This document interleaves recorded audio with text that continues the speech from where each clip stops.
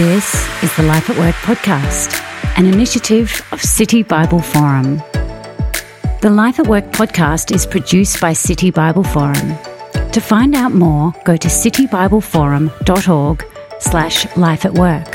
Hi, I'm Andrew Laird and welcome to the podcast where we meet real workers wrestling with real workplace issues. Today, workplace burnout, how to avoid it and how to recover from it. It was that one particular day where I remember sitting there and really having strong thoughts of, I'm not giving anything to anybody. You know, what's the purpose of me being here? And would it be a loss if I were not here anymore? And coming to those thoughts was that point where I finally recognised that, no, there is something wrong. My guest today is Dr. Amy Imms, medical doctor, author and founder of the Burnout Project. I'm Andrew Laird and this is the Life at Work podcast.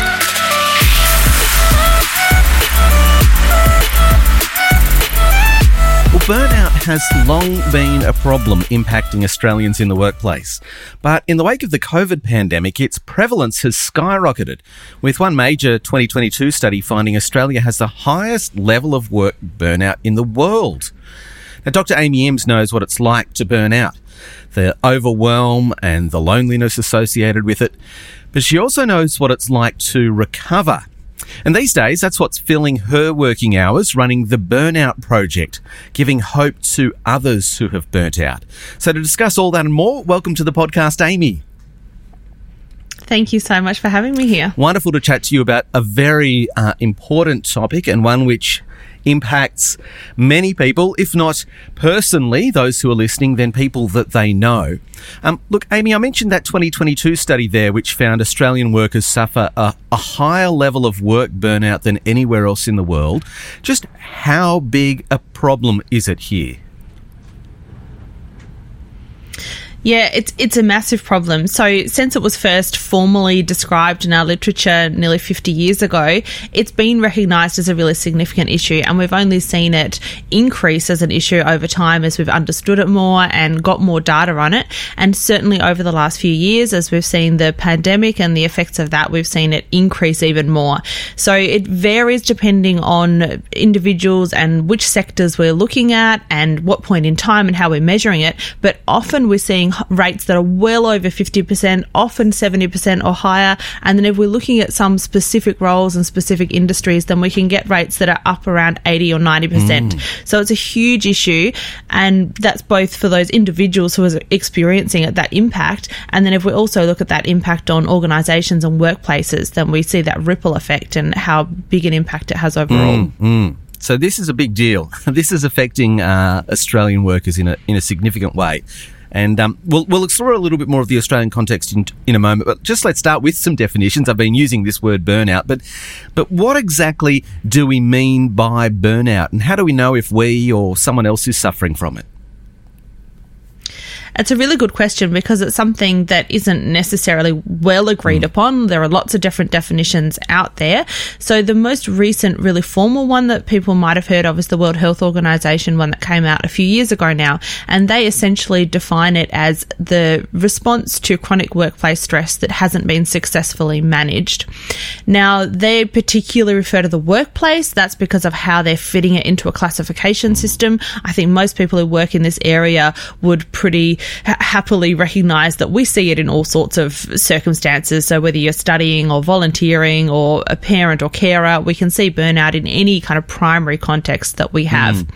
But it's that ongoing result of stress that hasn't been successfully managed, and then it results in three key features. So the first one being exhaustion. So we're tired all the time, we're exhausted, we don't have any energy, we're often not sleeping particularly well. The second one we see is depersonalisation. So this is where we start to reduce our ability to feel compassion and empathy towards others. We might withdraw, we might feel guilt and cynicism, these kinds of things.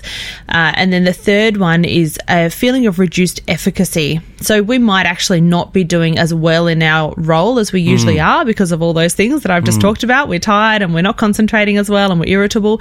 But also there's often a really strong sense that we just feel like we're not. So if I asked your colleagues or your boss or somebody around you, they might say, no, they're doing great, haven't noticed anything wrong, they're still showing up and doing their work really well. But if I talk to that individual, they might say, oh, what am I even doing here? What's the point in this? I'm no good at this. Other people would do a better job than I would. So those are those three features that we tend to look for. And you mentioned there the relationship between colleagues and individuals and how colleagues might not see it. Is it something that you find that people can often mask very well, or are there other instances where the individual who is burning out is blind to it and the people around them are the ones who can see it?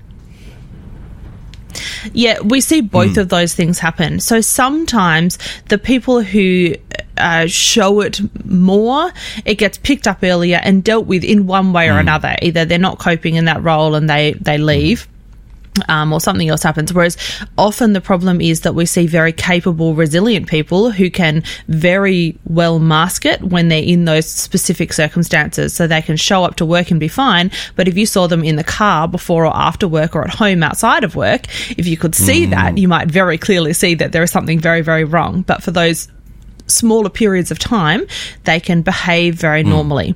And yes, the other is the case as well that we often see, whether that's colleagues or even more often it's people closer to them. So it's a spouse or a family member who sees what they really like and they're recognizing that something isn't right here, but that individual might be a little bit in denial about that, I suppose, that it's not a nice way to feel. Often there are really big senses of shame or embarrassment or inadequacy that are tied to this.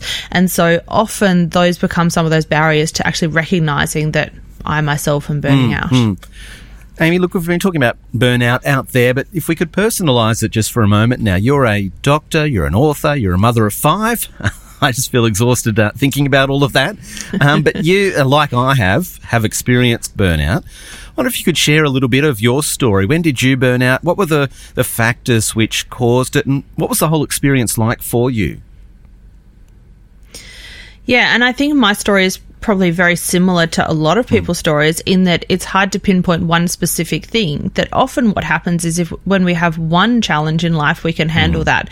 But it's this cumulative result of lots of different things that just happen at the same time. And so for me, I was working as a breadwinner for my family, working part-time as a GP. I was also trying to start studying for exams, but I had 4 children at that stage who were all very small and not sleeping very much. So I was trying to work and try to find time to study with the very limited space and time that I had. I had a very unwell mother who I was supporting. I had health issues myself. Around the same time, I then had a patient who took their own life. So it was all these cumulative factors. And the result of that is that I eventually realised that I felt like I was failing everywhere, that there was no area of life where I could see that I was doing something good and contributing and getting any kind of sense of satisfaction from that. But I was in denial in that way that we were talking about before as well. And so it took a long time for me to really recognise that. So probably about 5 or 6 months of this going on before I realised what was happening, and I took a period of leave from work at that point. How did you recognise it? Were there people who pointed it out to you, or was it something that you came to a realisation of yourself? Look, there were people close to me who could see that I was struggling and pointed it out to some degree. I don't think they really recognised that it was more than just the normal stresses and challenges of life, though, because I think I am one of those people who can mask it very well. So it really wasn't until I myself came to that recognition. And it was, like I was describing before, it was that one particular day where I remember sitting there and really having strong thoughts of, I'm not giving anything to anybody. What's the purpose of me being here? And would it be a loss if I were not here anymore? And coming to those thoughts was that point where I finally recognised that, no, there is something wrong. Because we make so many excuses and justifications about other ways that we feel. If we're struggling, we think, oh, but everybody struggles. Life's hard for anybody. I should be able to deal with it. X, Y, and Z person who I know can deal with it just fine, so I should be able to as well. all these things that just keep us going and thinking, no, I shouldn't stop, or I shouldn't have to stop. And when you came to this realisation that, hey, look, things aren't right, there is something not right here, something that needs addressing, were there people around you who said things, did things that were particularly helpful? And on the flip side, were there things that people said or did that really were hurtful and worsened the pain? Yeah, that's a really good question. Look, there were people who were supportive in a comforting, kind of way, and that was nice, that people recognise that you're struggling and want to be there for you. When it came to actually trying to get insights into burnout itself and trying to get professional support, I found that difficult. I found that I could find lots of well-meaning people and people who were supportive in what they said and tried to do, but the reality of the services and things that I was offered was that they felt like they were much more directed at anxiety and depression and things like that specifically, as opposed to burnout, which I at the time didn't recognize that it's because it's quite a different experience that I needed a different approach to that. But in retrospect and over time, I realized that that was what was going on. So yes, there were lots of people that were supportive. I think a lot of the time, some of the struggles and the unsupportiveness was actually my own internalization of that. It was my interpretation of what people were thinking and feeling. And certainly because I got to a point where I decided not to go back to general practice. So that was a very difficult thing for me to go through and process and come to terms with. And certainly had a lot of people who just couldn't understand that, why wouldn't you go back? This is a great job and you've got so much there. And that was not helpful because there wasn't a lot of understanding of why I might make that decision, but sort of looking at it from a more outsider perspective, I suppose, where you don't understand what it's like every day in those jobs. Yeah, you're right. We can put so much pressure on ourselves. We can be our own worst enemy. But obviously you have come through that. So what helped? How did you recover? Or is recover even the right word? Is it more about management in some way so this doesn't all happen again? Yeah, and I think you're right that it's not recovery as such that we're aiming for, that it's always this lifelong process of we always have different stresses and challenges that come our way, and so it's developing a bit of a toolkit of strategies that we have that we can then continue to utilize and put in place and draw upon as we need them, and not just having the strategies to respond, but the ability and that self-awareness to recognize that the problem's there in the first place. Because as I said, that can take a while, and for me it took at least 6 months, and for some people it takes years or decades. So noticing when is that going downhill and what can I do about it. And so for me it took almost as long, so at least 6 months to come out of that. And that first part of it was accessing support, which is vital, and I always encourage people to do that seeing your GP and getting an assessment of how bad is this something where we can just slowly work through it, or can do you need to take 6 weeks off work immediately? Do you need some kind of support today or tomorrow urgently, or can you see somebody next week? So seeing somebody is really important, and so I did that, excluding other diagnoses. So at that point for me it was just burnout, but actually the next time I got severe fatigue a couple of years later, it turned out that I had a really bad iron deficiency anemia as well. So that's always really important to do as well. So I did that and started accessing some psych support, like I mentioned, but felt that it wasn't really directed at what I needed. And then the next part of the recovery, where I actually started to make what I felt was significant process, was in large part a self-directed thing, that I was fortunate that I had the educational background and that sort of medical knowledge and psychological interest and the support around me, that I had the mental energy to do it, to really investigate this in detail and learn a lot about it and learn what should I be doing, and to seek out that support from others as well. And so it was in a more informal way that I would come across people who could offer small amounts of support. And a lot of that was just validation, that really feeling like you're being heard and understood was a huge thing that I think is actually often really, really hard to find.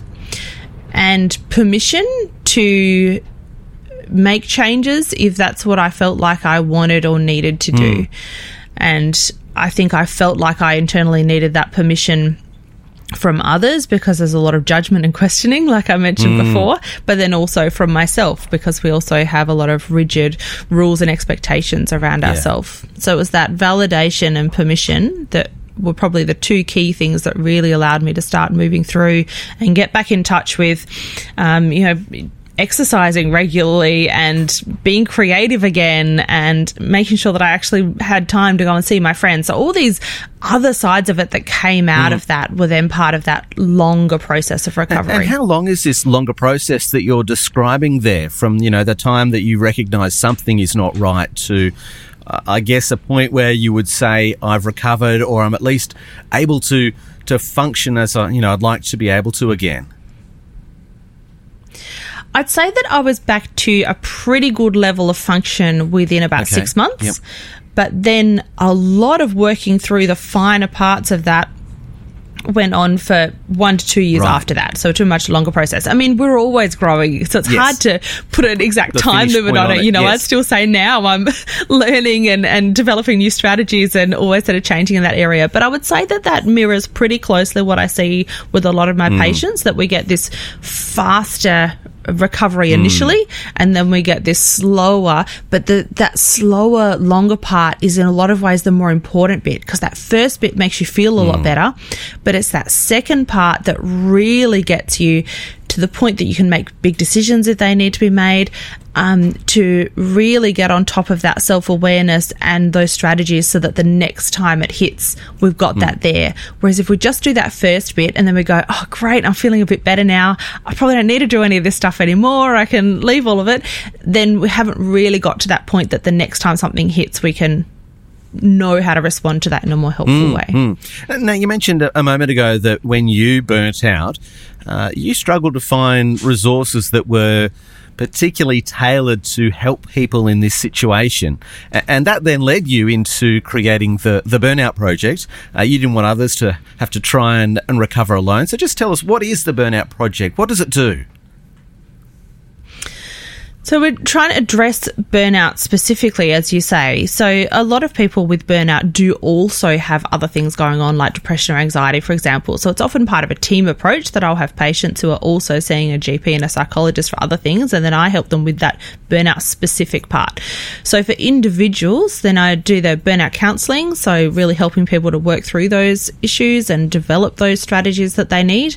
I have group programs as well, which I find can be one of the most powerful things that I do, because they're developing those strategies and working through things, but also really hearing other people's experiences, that validation, and really that you seeing that it's it's that validation and seeing, oh, gee, other people have that exact same thought process that I do and that same struggle. Because as much as we can tell people intellectually, it's not just you and lots of people think that, there's a little part of our brain that goes, oh, but it kind of is just me. Yeah. And so until we hear it, we often don't really actually believe it. Yeah. So that's another big part of what I do. And then it's that broader education as well, because I don't just want to help individuals, but a bigger part of that is, can we actually prevent this? Can we do something about this from a workplace and society level? So I also work with workplaces and with the community to try to make those bigger changes as well. And what have been some of the responses from people who've found support from the Burnout Project? Where have they come from? What have their backgrounds been? And how have they responded in light of the support you've offered? It's been a very broad group of people that I've worked with over the years, because of my work and so my medical background and the connections that I've got through that. In my counselling and group programs, I have had a dominant group of doctors and health professionals, and so I've really been able to see how much they've struggled, and especially through these last years of the pandemic, with just huge pressures that they've been under. And they're an interesting group to work with because they also often have very limited control over their work environment. And so we're often stuck with a limited area that we can work with. And so it's really about going, where do we actually have scope to do something about this, and what can we do? And so to see people in that who feel so hopeless and helpless to begin with, that there is nothing I can change here, to see them over that period of months to actually realizing that actually this has got better, that I have been able to do things that have improved this, and I enjoy going to work now, or I've got to a place where I've been able to make that decision that I'm going to make a change, or I'm going to really stick to some stronger boundaries and things like that, has been really encouraging and heartwarming to see.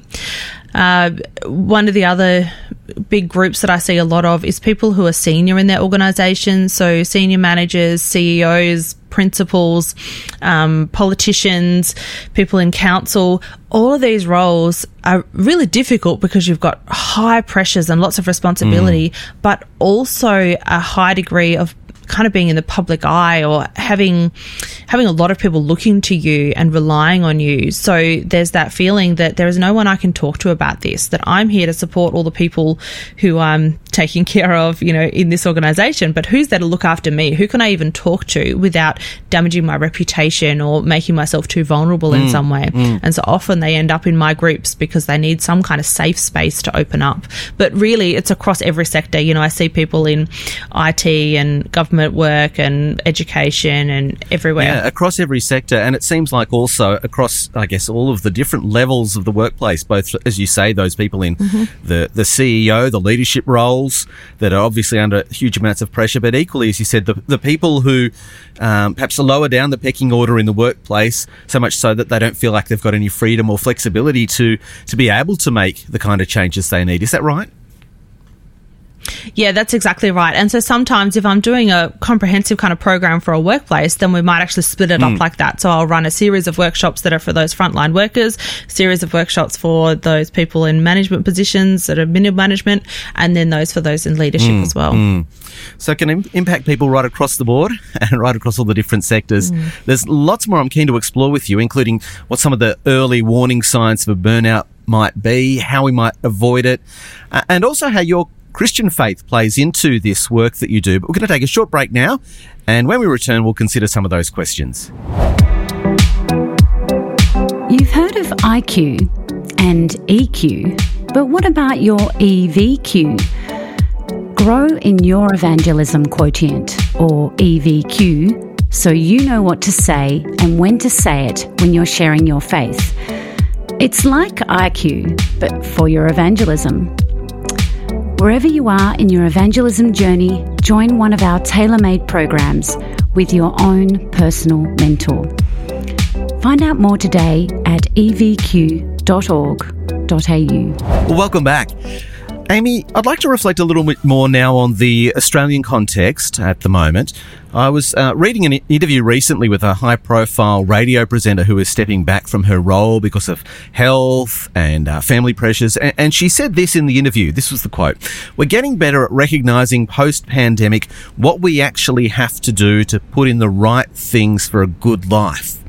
And reading between the lines, it seemed as though she was saying, I've got too much on, and I recognise, and it's okay to admit, that's the case and I need to step back. So in your experience, and given how prevalent burnout is in Australia, are we getting better at taking the steps that we need to care for ourselves?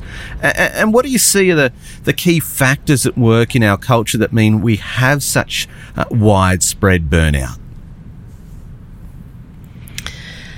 Yes and no. I think we're seeing burnout talked about a lot more, and we're seeing a lot more suggestions of things that we should be doing. If we look at workplaces, often there are a lot more workshops and well-being interventions, I suppose, to encourage people to take care of themselves. However, the implementation and the results of those that we want to see aren't necessarily happening. So they are in little pockets, but sometimes what we see is an organisation will quite literally in the same breath say, hey, you need to be looking after yourselves. Oh, but we've got a real shortage this week, and who can come in and do extra shifts? So is it just a tick the box thing to show that we care, or are we actually informing our day-to-day practices of how staff are treated, how workloads are treated, all those underlying decisions that are made as a business? Is it actually informing those in a way that can make a real difference for people? And I think that's really important. And in terms of, why is this such a hard thing in our society?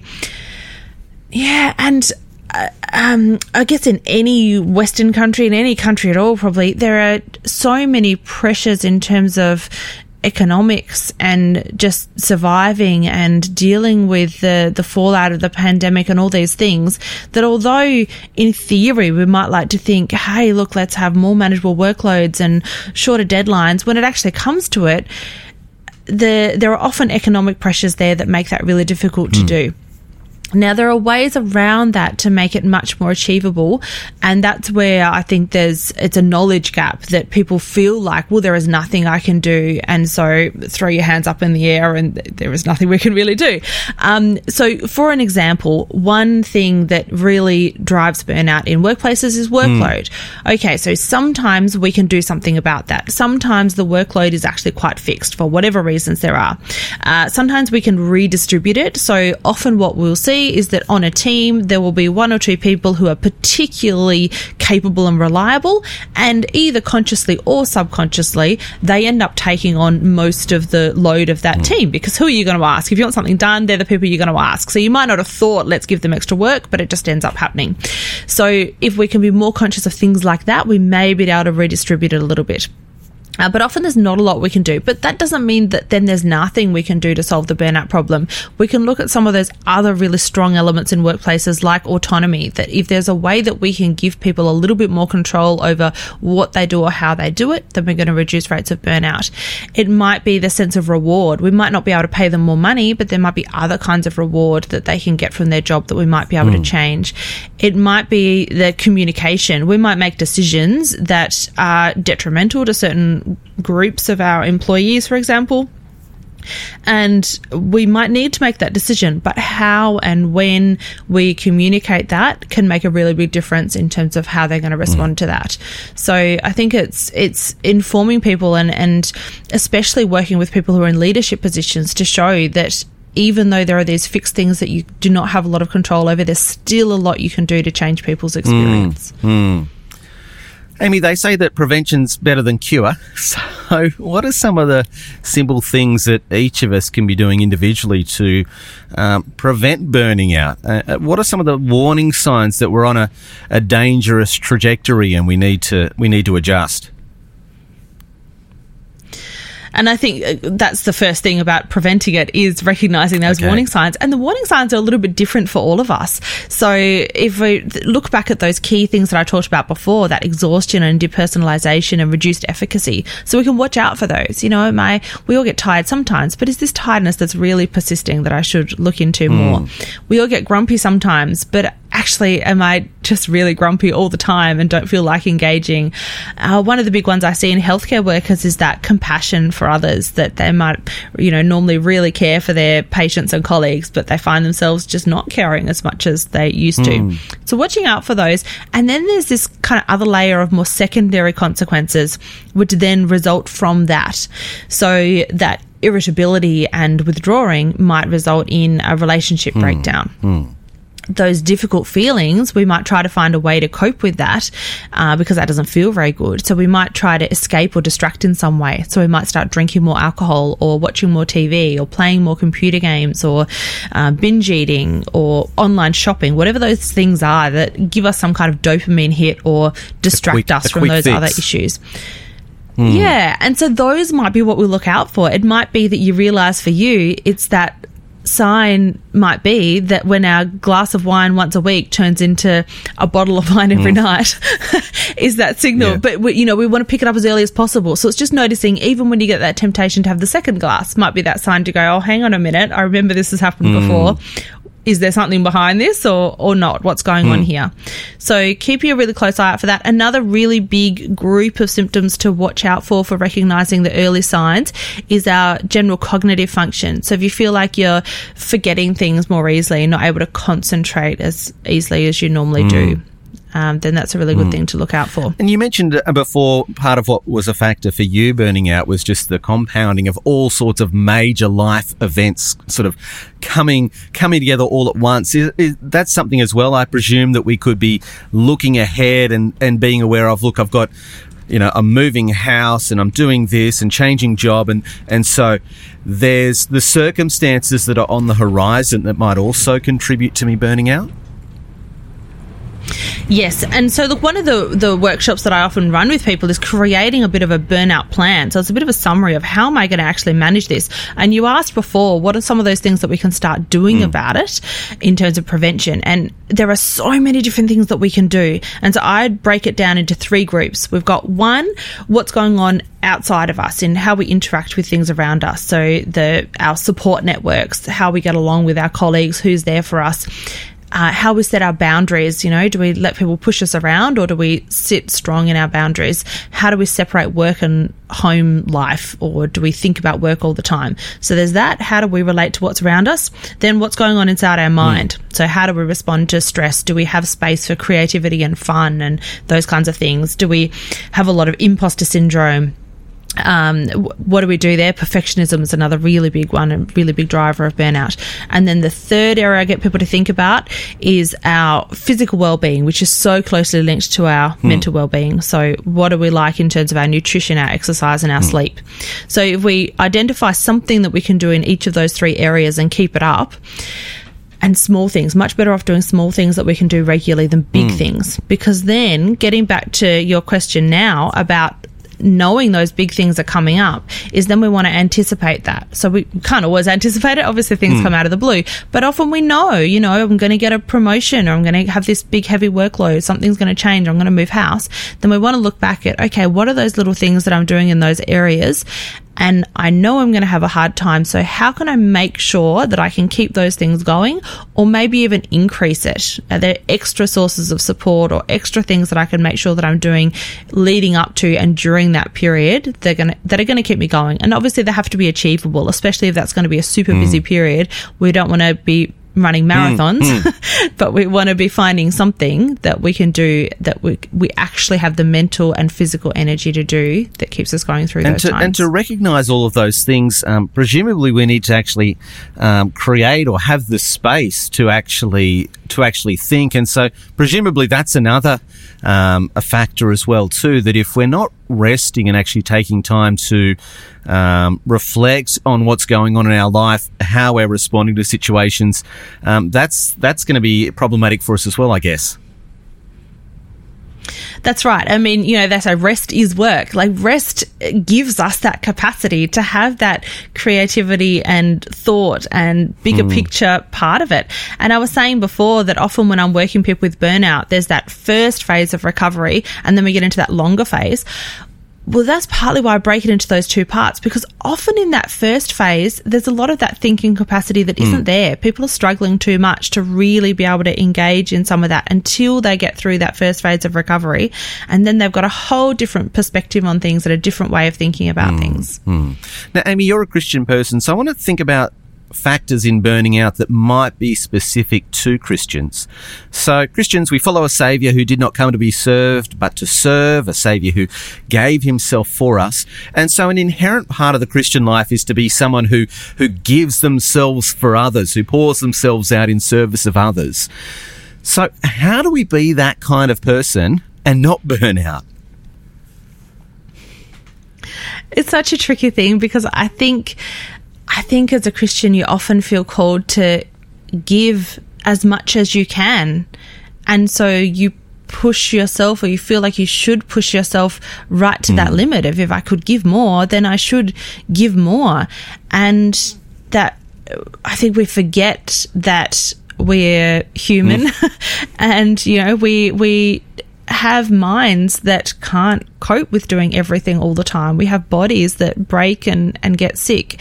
And so we are also made to need rest and to not be able to do all those things. And we look at those other things that we're called to do, and when we're not called to give all the time, we're called to meditate on scriptures and to show hospitality and to show love, and so many other elements to it that I think make up that picture of what a Christian life can be. So I think keeping that in mind and knowing what our limits are and having those conversations, that sort of validation and community that we're talking about before, I think when we talk through this, when we get other people's perspectives, it's easier to see those things and remind ourselves of those things. Whereas when we're just getting caught up in our own mind, it's easier to get stuck in those high standards of what we should be able to achieve, I think. You mentioned there we forget that we're human, that we have limitations. Are there Christian truths that perhaps you personally, in hindsight, look back on and think, I was forgetting that, or even choosing to ignore that truth that then contributed to my burning out? Truths about, limitations or the need for rest, or where, your value and worth is found, or others? I think I often like to think I don't need that much rest, that I can keep going pretty hard. And I think a lot of people feel like that I can do more. I've got the capacity to do more, so I should keep doing more. And then often it's too late by the time you realise I actually need to rest now. And that trust that we can put our worries and concerns on God, that we don't have to solve everything for ourselves. I think I often feel like I need to find all the solutions to my problems, and that if I only do things right, then I can make life go right. And obviously we can't do that. I think also just getting caught up in the everyday, that we can be so busy with work and parenting, and we very quickly get pushed and pulled by other people's agendas and priorities. We often don't have a lot of time where we can step back and really reflect on just our whole life and that bigger picture of why are we doing what we're doing, and ultimately why are we here? What's that meaning for our life, and what do we want from life in that bigger way? And even when I'm talking to people who aren't Christian, getting that perspective can help them to just reassess their bigger decisions and really question why am I doing this, and it's not just out of habit. Well, I want to ask you about that. When you are talking with people who come to the Burnout Project, who you're supporting and helping walk through their burnout and recovery from it, are there some of these Christian truths that you find shaping the sort of support and help that you provide to them? I think the biggest one that I use very frequently is that last one that I mentioned of really looking inward at what they want from life, that not just taking on what their colleagues or their boss or culture or their industry poses to them as being really important and pushes upon them, but having that inward reflection on, is this actually what is important to me or not? And where's that going to get me in, 10 or 20 years? Like, is this really big picture important, or is this just July important or September important? So I think that's a really big one. The other one that you talked about before, like that need for rest and recognizing that we're just human. Again, I think we all know that we're human, but we have a part of us that likes to think that we're not, and we can just do everything and be everything, and that rest is maybe a weakness, that we shouldn't have to do that if we could do everything right or be the best possible person that we could be, but to see that we do need rest. Look, Amy, a final question. You've spoken quite a bit about community and how one of the important factors in recovery is that validation that, hey, I'm not the only one going through this. And I certainly think back to my experience of burning out and how liberating and how helpful it was for me when I would meet people who would describe what I was experiencing and thinking, I'm not the only one. So just to close, this idea of having a supportive community, I think of the church being a place like that. So how can the people of God corporately be a supportive community to either prevent people who are part of that church community from burning out or helping people who have? It's a really big question that's been on my mind and heart recently as my church works through how do we provide good pastoral care for our church and where does that come from and how do we care for one another. And especially because I think a lot of churches, well, ours certainly has gone through phases where there was a phase when we all had quite a lot of capacity to provide for one another. And then you feel like there's a phase where a lot of us have had sickness or lots of young children and felt like there's less capacity to do that. And so we've had to adapt that over time, I suppose. So part of it is that constant revisiting and going, is this actually still working? And do we need to change the way that we're doing things? And I think a really big part of it, and the same in workplaces and with individuals, is that listening, that often when we're the ones trying to figure out what do we do and how do we make this better, we can come up with all sorts of ideas, but we might hit the mark if we haven't really truly listened to what people's needs are and what are their struggles and noticing what do they need reminding of and coming back to those Christian truths like you were talking about and making sure that we're practicing what we preach as well. That, like I said before about workplaces, we're not saying one thing in one breath and another thing with another. If we're saying one thing to people about our capacity and our humanness, then does the way that we run our church rosters and things like that actually match up to that? Are we recognizing that we don't all have endless capacity to give everything we have? It's a wonderful note to close on, and certainly encouragement, I think, for the Christian community to be a place where people can find rest and refreshment and, I guess, freedom even from the relentless grind of life that is so often thrown at us each day. Amy, thank you so much for sharing that. I feel like it's a really important conversation for us to have. And if you're listening and want to get in touch with Amy or find out more about the Burnout Project, we'll have links to that in the show notes as well too, so you can get in touch with Amy and see a little bit more of the kind of support that she could offer you or others that you might know. But Amy, look, thank you so much for joining us on the podcast. Thank you so much for having me. Well, look, in our next episode, we're heading to the construction site. James Veltmeyer has had a varied career path from carpenter to youth pastor to now builder and small business owner. So we're going to explore how the Christian faith makes a difference in the trades. But until then, I'm Andrew Laird, and you've been listening to the Life at Work podcast. Enjoyed this podcast? Make sure you never miss an episode by subscribing and leaving a rating so others can find us too. Join us next time on the Life at Work podcast with Andrew Laird.